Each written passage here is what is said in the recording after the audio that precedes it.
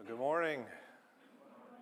Well, this morning we're in Acts chapter 12, so I want to encourage you to turn there in preparation. We're not quite volume-wise halfway through this book, but there's going to be a definite change in subject matter here. In the first 11 chapters, we have read of the expansion of the church and fulfillment of Jesus' promise that the gospel would reach Jerusalem and Judea and then Samaria and the ends of the earth. And as we learned in chapter 7, it was the martyrdom of Stephen that pushed the church beyond Judea. Now beginning in chapter 2, we're going to learn of a new persecution that pushes the church all the way to the ends of the known world. Let's stand, and we're going to read just the first 4 verses of Acts chapter 12. This is God's holy word, inspired and authoritative for us today. About that time, Herod the king laid violent hands on some who belonged to the church. He killed James, the brother of John, with the sword. And when he saw that it pleased the Jews, he proceeded to arrest Peter also. This was during the days of unleavened bread. And when he had seized him, he put him in prison, delivering him over to 4 squads of soldiers to guard him, intending after the Passover to bring him out to the people. Let's pray. Father, as we thank you for your word, we stand, sit ready to learn from it, to be edified by it. Thank you, Lord, for just the opportunity to worship you today here in this place amongst these people. And we just pray that you would bless us. In Jesus' name, amen. You may be seated. Well, for 10 or more years after the martyrdom of Stephen and the conversion of Paul, the church suffered actually relatively little persecution. And I say that based upon several timing clues. The first of them is in Galatians 1, 15 through 18, that says, "But when he who had set me apart before I was born, and who called me by his grace was pleased to reveal his Son to me, in order that I might preach him among the Gentiles, I did not immediately consult with anyone, nor did I go up to Jerusalem to those who were apostles before me, but I went away into Arabia and returned again to Damascus. Then after 3 years, I went up to Jerusalem to visit Cephas and remained with him for 15 days. So we saw this a few weeks ago when we were looking at chapter 9. And then following that, we know from Acts 9, 28 through 30, that Paul went in and out among them in Jerusalem, preaching boldly in the name of the Lord. And he spoke and disputed against the Hellenists, but they were seeking to kill him. And when the brothers learned this, they brought him down to Caesarea and sent him off to Tarsus. So it seems that Paul in Jerusalem was disputing against the Hellenists, who were Jews that were influenced by Greek culture and philosophy as well as others. This led to greater persecution for a time, or at least against Paul. But after the church sent him to Tarsus, verse 31 of that chapter tells us, then the churches throughout all Judea, Galilee, and Samaria had peace and were edified, and walking in the fear of the Lord and in the comfort of the Holy Spirit, they were multiplied. We know that Paul stayed at Tarsus for approximately 10 years, perhaps more, because in Galatians 2:1, he tells the church there, after 14 years, I went up again to Jerusalem with Barnabas and also took Titus with me. Now, we don't know if this refers to the time that we have recorded here in Acts 12, or if it's just a few years later than this time after his first missionary journey. But I hope you can see that Act 12 events occurred at least a decade after the events of chapters 9 through 11 that we have been covering. And then one additional timing clue is actually from history itself. In Acts 12, Herod Agrippa's death is described as occurring during the same time period as the rest of the events that we read about here in this chapter. And we know that Herod Agrippa died in 44 AD. That's a little more than 15 years after the crucifixion of Christ. And in mentioning that person, Herod Agrippa, I don't know if many of you know about him personally, but I do want to pause, tell you a little bit about this tyrant king. He was the grandson of Herod the Great. Maybe you know that name. Herod the Great was the Herod that ruled at the time that Jesus was born, and he was also the one who put to death the young children at Bethlehem. Herod Agrippa, who was a young child at this time, was sent to Rome to be educated. And there he grew up as a close friend of the emperor's family. Now, Agrippa, we know actually quite a bit about him from history. He was not wise with his money.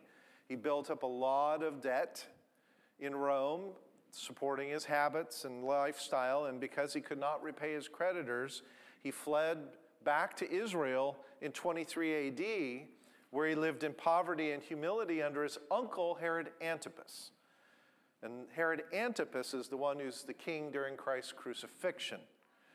Now, I know there are many Herods in the biblical story.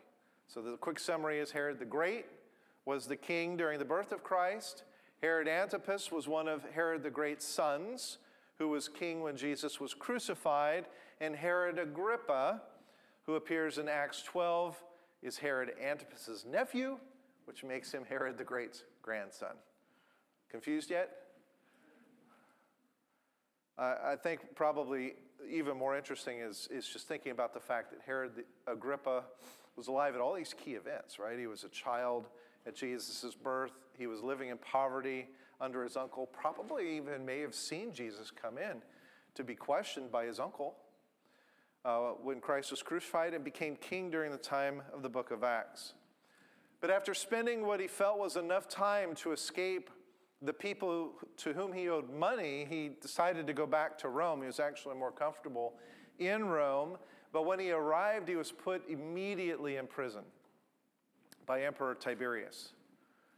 Well, Tiberius died not too long after that, and the new emperor, Caligula, you may know that name, Caligula, who had been one of Herod's best childhood friends. That tells us probably a little bit about Herod Agrippa, because Caligula is one of the most vile men of history. Anyway, they were best friends, and Caligula not only frees him from prison, but gives him a gold chain weighing as much as his iron chains in prison had weighed. And he also made him the ruler of Israel. Okay? So that's how he comes to be king. He's appointed that way by his best friend, Caligula. And Agrippa is one of the most self-centered individuals who does whatever it takes to promote not only his own interests, but to gain popularity and influence. So when he was in Rome, he lived as the Romans. When he was in Israel, he lived as the Israelites, whatever it took. And that's why he put James to death according to 12:2. And when he saw that it pleased the people, that's what you read there. When he saw that it pleased the people, he thought to himself, why not try to get the leader of these Christians, Peter, and put him to death as well? They'll really like that. Well, according to Jewish law, murderers and apostates are people who have rejected the faith, were to be killed by the sword. So when Herod put James to death by the sword, what he was communicating to the Jewish people is, James is an apostate Jew. Does that make sense? And that made Herod Agrippa definitely immensely popular. So the next thought, like I say, was if killing James was making me popular with the Jews, imagine what killing Peter would do, but it's the Passover, and you don't put people to death during the Passover. That's what the Feast of Unleavened Bread is, as you read in verse 3. So this is about popularity, right? It's not about Peter per se. So he didn't want to become unpopular with the people by actually breaking a more significant Jewish law of putting someone to death during the Passover. So he imprisons Peter instead. And verse 4 says, though, that he was guarded by 4 squads of soldiers. And in the Greek, literally 4 squads. That word squad is tetrad, which means a group of 4. So there are 16 soldiers, all appointed. It's hard to imagine Peter could have been dangerous enough to warrant 16 soldiers.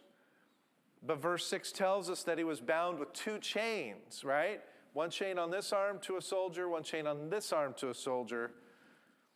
And probably this precaution is taken, so many guards, because Herod anticipated the church might try to rescue him. And what is Peter's reaction? Well, a little later in his life, when he writes in his first letter that we must cast all of our cares upon God, for he cares about us. Apparently he practiced what he preached, because while he's in prison, on what is to be his last night, Peter is sleeping. Obviously, he knew how to cast his cares upon the Lord. And while he slept, the church prayed for him. Verse 5 says that Peter was therefore kept in prison, but constant prayer was offered to God for him by the church. Sometimes we face difficult, trying times. Close friends suffering from an illness, our spouse unemployed. We have a son or a daughter who straying from the ways that we taught, but we can learn from the example of the early church as they continued to pray. The chapter here says that the church's prayer was constant. That word constant comes from a word that means to stretch or to strain. The people were straining in their prayers. They were agonizing in their communication of needs to the Lord. And if Herod had known that the church was doing that, even at night, praying for Peter, obviously he would have laughed.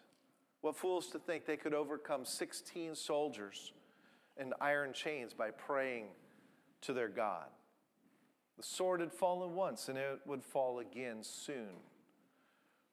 And so we pick up the description of that final night here in verse 6.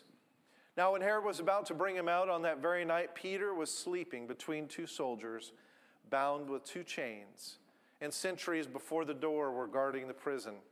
And behold, an angel of the Lord stood next to him, and a light shone in the cell. He struck Peter on the side and woke him, saying, "Get up quickly."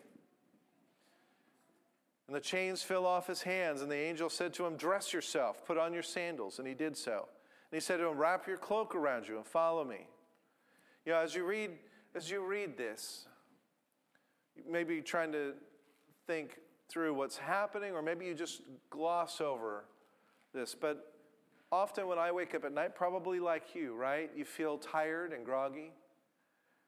There are times when you wake up at night. It was just about a week ago when the clouds had come in and there was no light. We live out, as you know, out in the country.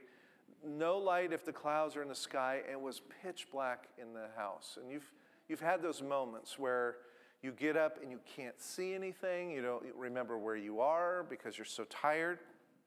You pause to get your bearings. I think that's how this situation is unfolding with Peter. And I like how one author suggests Peter's probably still half asleep, in disarray, sandals on the wrong foot, tunic hanging loosely, hair uncombed, he says. Dazed and bewildered, he must have been like a sleepwalker who's not quite sure where he is or why. That could be. It makes sense, certainly, of these simple commands like put your shoes on, get dressed, all right?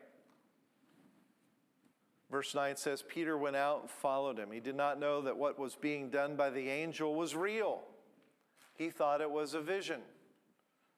He didn't know if he was awake or not. And it wasn't until they had walked the length of one street that, according to verse 11, he came to himself. So definitely sleepy. In the meantime, when they had passed the first and second guard, they came to the iron gate that led out of the city. It opened for them, it says, of its own accord. They went out and went along one street, and immediately the angel left him. The chains fell off. He walked past the two guards chained to him, past the rest of the guards patrolling the prison. Remember, 16 guards, soldiers. Through an iron gate that opened of its own accord. He's awake now. He walks to the place where he knows, which is John Mark's home. And I want you to have this picture of these weary and frightened Christians who don't know what God's will is. They've experienced the death of James. They've got Peter that's now imprisoned. What's going to happen next? I want you to imagine that and realize that they are calling upon a power that is greater than Herod. And here, if you will, 16 soldiers might as well be the entire legion of Rome. Legions barring the door. Could be thousands. It doesn't matter, does it? takes only one of God's messengers, a single angel, to set Peter free. We have to remember that we serve that same God. We have to remember that when we face crises and we don't know what the Lord's will is, that we must pray, as Peter says in 1 Thessalonians 5:16, to pray without ceasing, and everything give thanks, for this is the will of God in Jesus regarding you. We don't always know what the rest of God's will is in a particular situation, but we know that God delights in our prayers. What does it mean to pray without ceasing? It means that there is such a spirit of dependence that it should permeate everything that we do, and that is the essence of prayer. Even when we're not speaking consciously to God, there is that deep, abiding dependence on Him that's woven into the heart and the fabric of our life. In a sense, we pray or have the spirit of prayer continuously. It should be the type of thing that as you walk out, like I said before, on a beautiful morning like this morning, and you see the blue sky, you immediately thank the Lord. It means that as you hear some news, maybe a text comes to you, or you hear something from a family member about something, the immediate thought is praying to the Lord in that moment, right? And as, depending on the severity or the seriousness of it, gathering the family together. Let's pray for this person right now. It's this attitude of living in the presence of God before His face that guides us in all moments. That is meant, I think, by Paul when he says, pray without ceasing. In fact, I like what this author says. He says, there's a way of ordering our mental life on more than one level at once. On one level, we may be thinking, discussing, seeing, calculating, meeting all the demands of life's affairs. In other words, living normal life. But deep within, he says, behind the scenes at a more profound level, we may also be in prayer and adoration, in song and worship, with a gentle receptiveness to divine breathings, is how he ends that. Let's continue with verses 12 to 17. Luke shares some details of Peter's return. He says, when he realized this, i.e. when he came to himself, when he realized he had been freed from the prison, he went to the house of Mary, the mother of John, whose other name was Mark. So John Mark, that's the same person that wrote the Gospel of Mark. Many were gathered together praying, and when he knocked at the door of the gateway, a servant named Rhoda came to answer. And recognizing Peter's voice, in her joy, she did not open the gate. Maybe you don't understand what that's saying, but it just means, Peter, and she forgets to open the door for him, right? Leaves him standing there in the middle of the night. But runs in and reports that Peter is standing there. They said to her, you're out of your mind. Nice. Here they've been praying for Peter to be released. He's released. You're out of your mind. But she kept insisting that it was so, and they kept saying, it's his angel. But Peter continued knocking, and when they opened, they saw him and were amazed. But motioning to them with his hand to be silent, he described to them how the Lord had brought him out of the prison. And he said, tell these things to James and to the brothers. Then he departed and went to another place. So this is a joyous section, right? It's a humorous section. Peter returning back, middle of the night, probably a cold evening. Servant coming to the door, seeing Peter, leaving him there in her excitement, telling the disciples the news, them thinking she's seeing things, perhaps seeing his angel. It's popular Jewish culture to have thought that every person had a guardian angel that could assume the form or image of the person that he was protecting. So that's what they are wondering, if that could be it, some kind of message being communicated. And Peter is eventually welcomed in, and the people rejoice. But the key section of this chapter is the one we often pass over quickly because we like that story. We like the story of Peter being freed from jail and the church praying, and then this kind of funny section.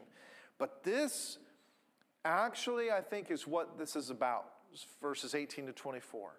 We'll read them together. Now, when day came, there was no little disturbance among the soldiers over what had become of Peter.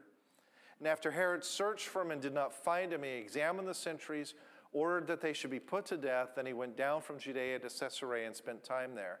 Now Herod was angry with the people of Tyre and Sidon, and they came to him with one accord. And having persuaded Blastus, the king's chamberlain, they asked for peace, because their country depended on the king's country for food. On an appointed day, Herod put on his royal robes, took a seat upon the throne, delivered an oration to them, and the people were shouting, "The voice of a God, not of a man, the voice of a God, not of a man." Immediately an angel of the Lord struck him down, and because he did not give the God the glory, and he was eaten by worms, breathed his last. And then the climactic moment here is in verse 24. But the word of God increased and multiplied. So the first word of that verse, but, means as a contrast to what has come before. No matter how hard Herod tried to please the people,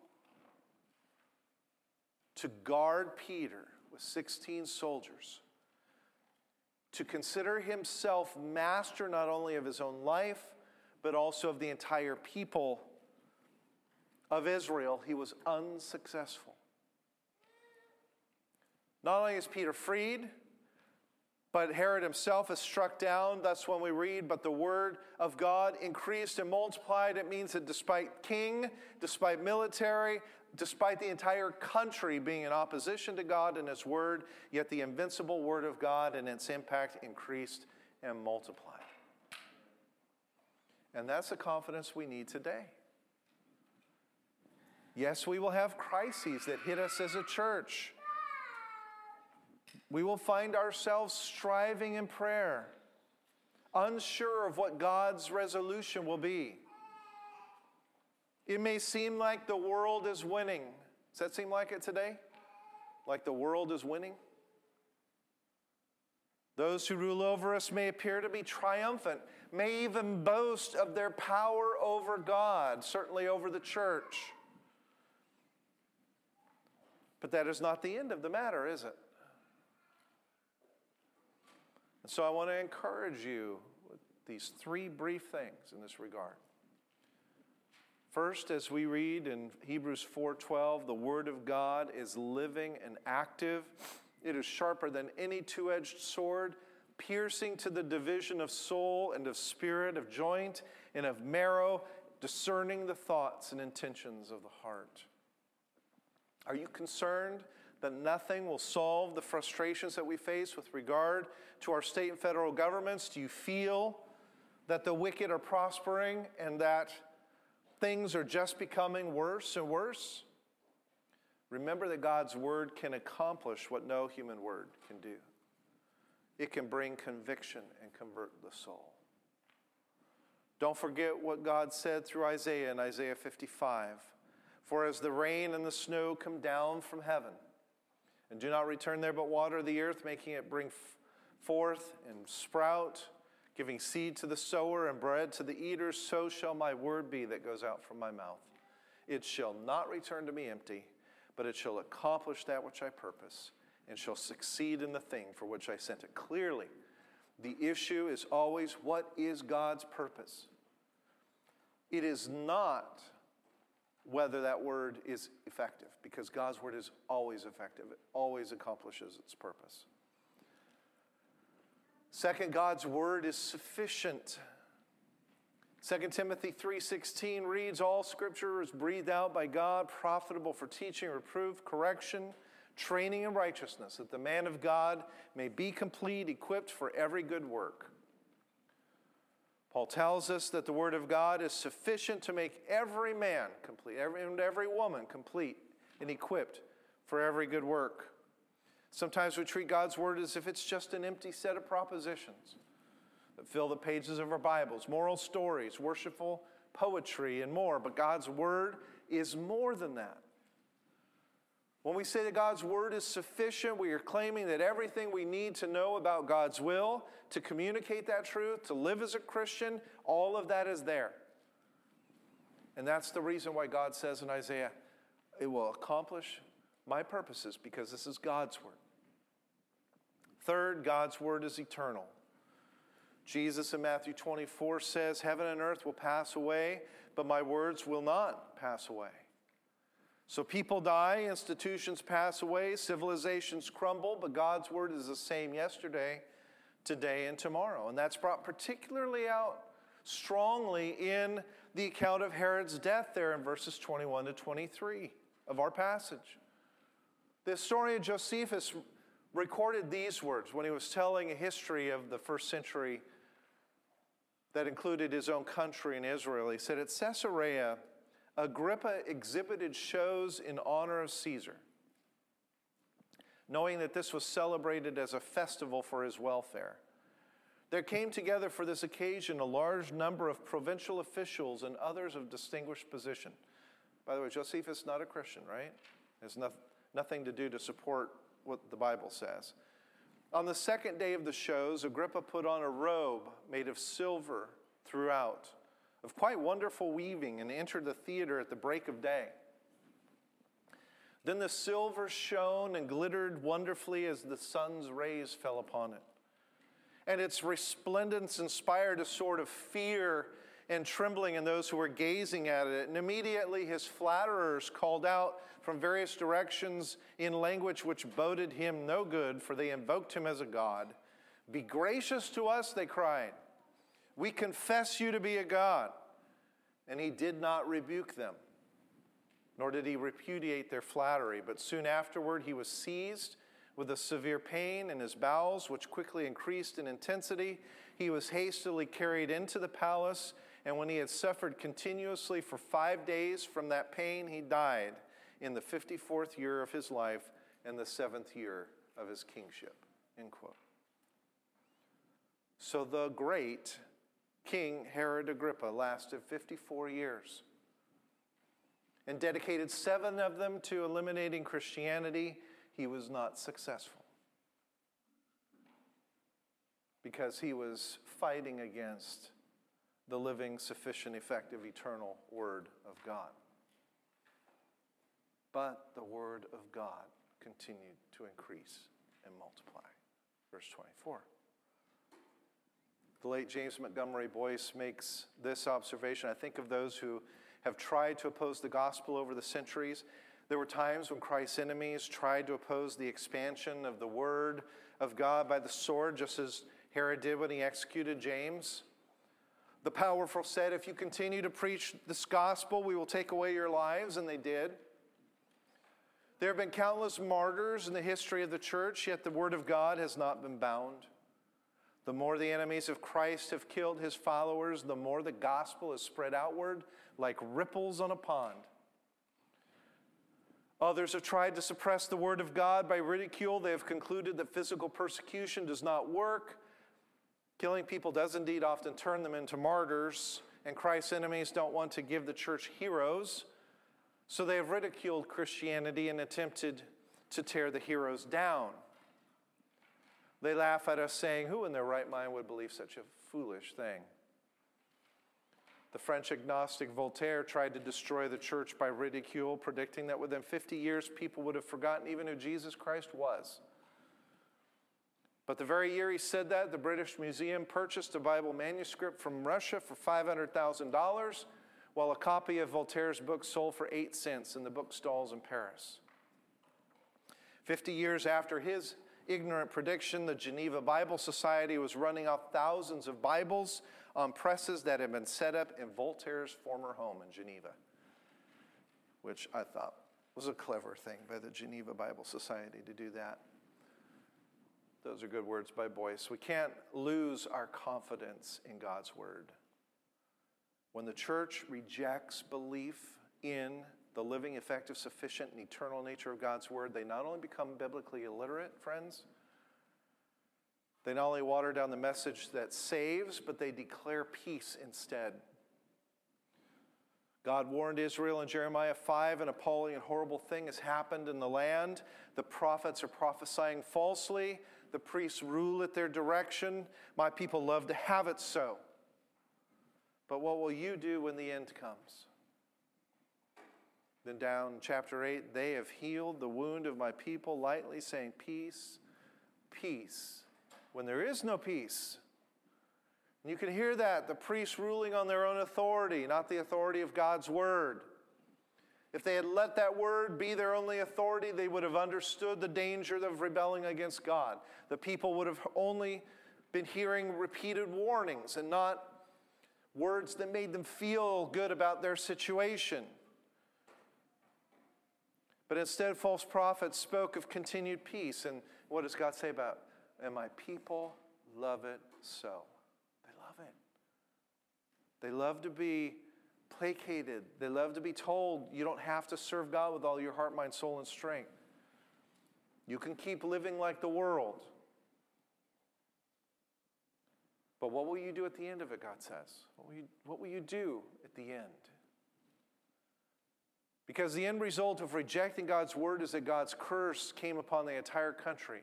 And the people's response, what is their comment in 5:12? Misfortune will not come on us. We'll not see sword or famine. So in the face of a direct warning by Jeremiah, they proclaimed a false gospel of health, wealth, and prosperity. And I see the very same things happening today, and I am concerned. I see people fearing the power of the wicked too much. Right? Looking at our situation, fearing the power of the wicked,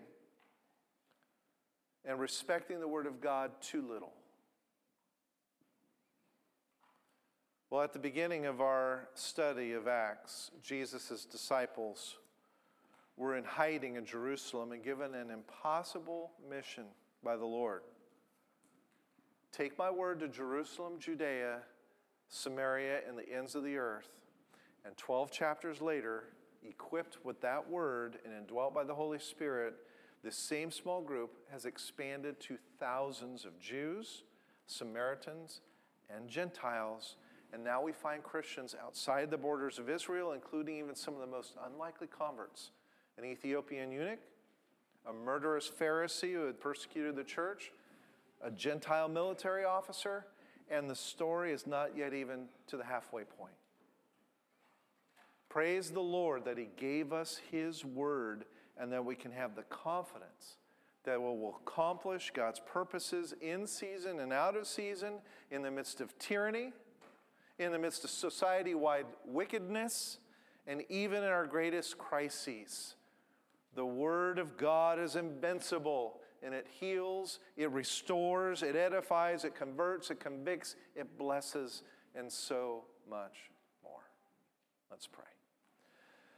Father, we thank you for your magnificent Word.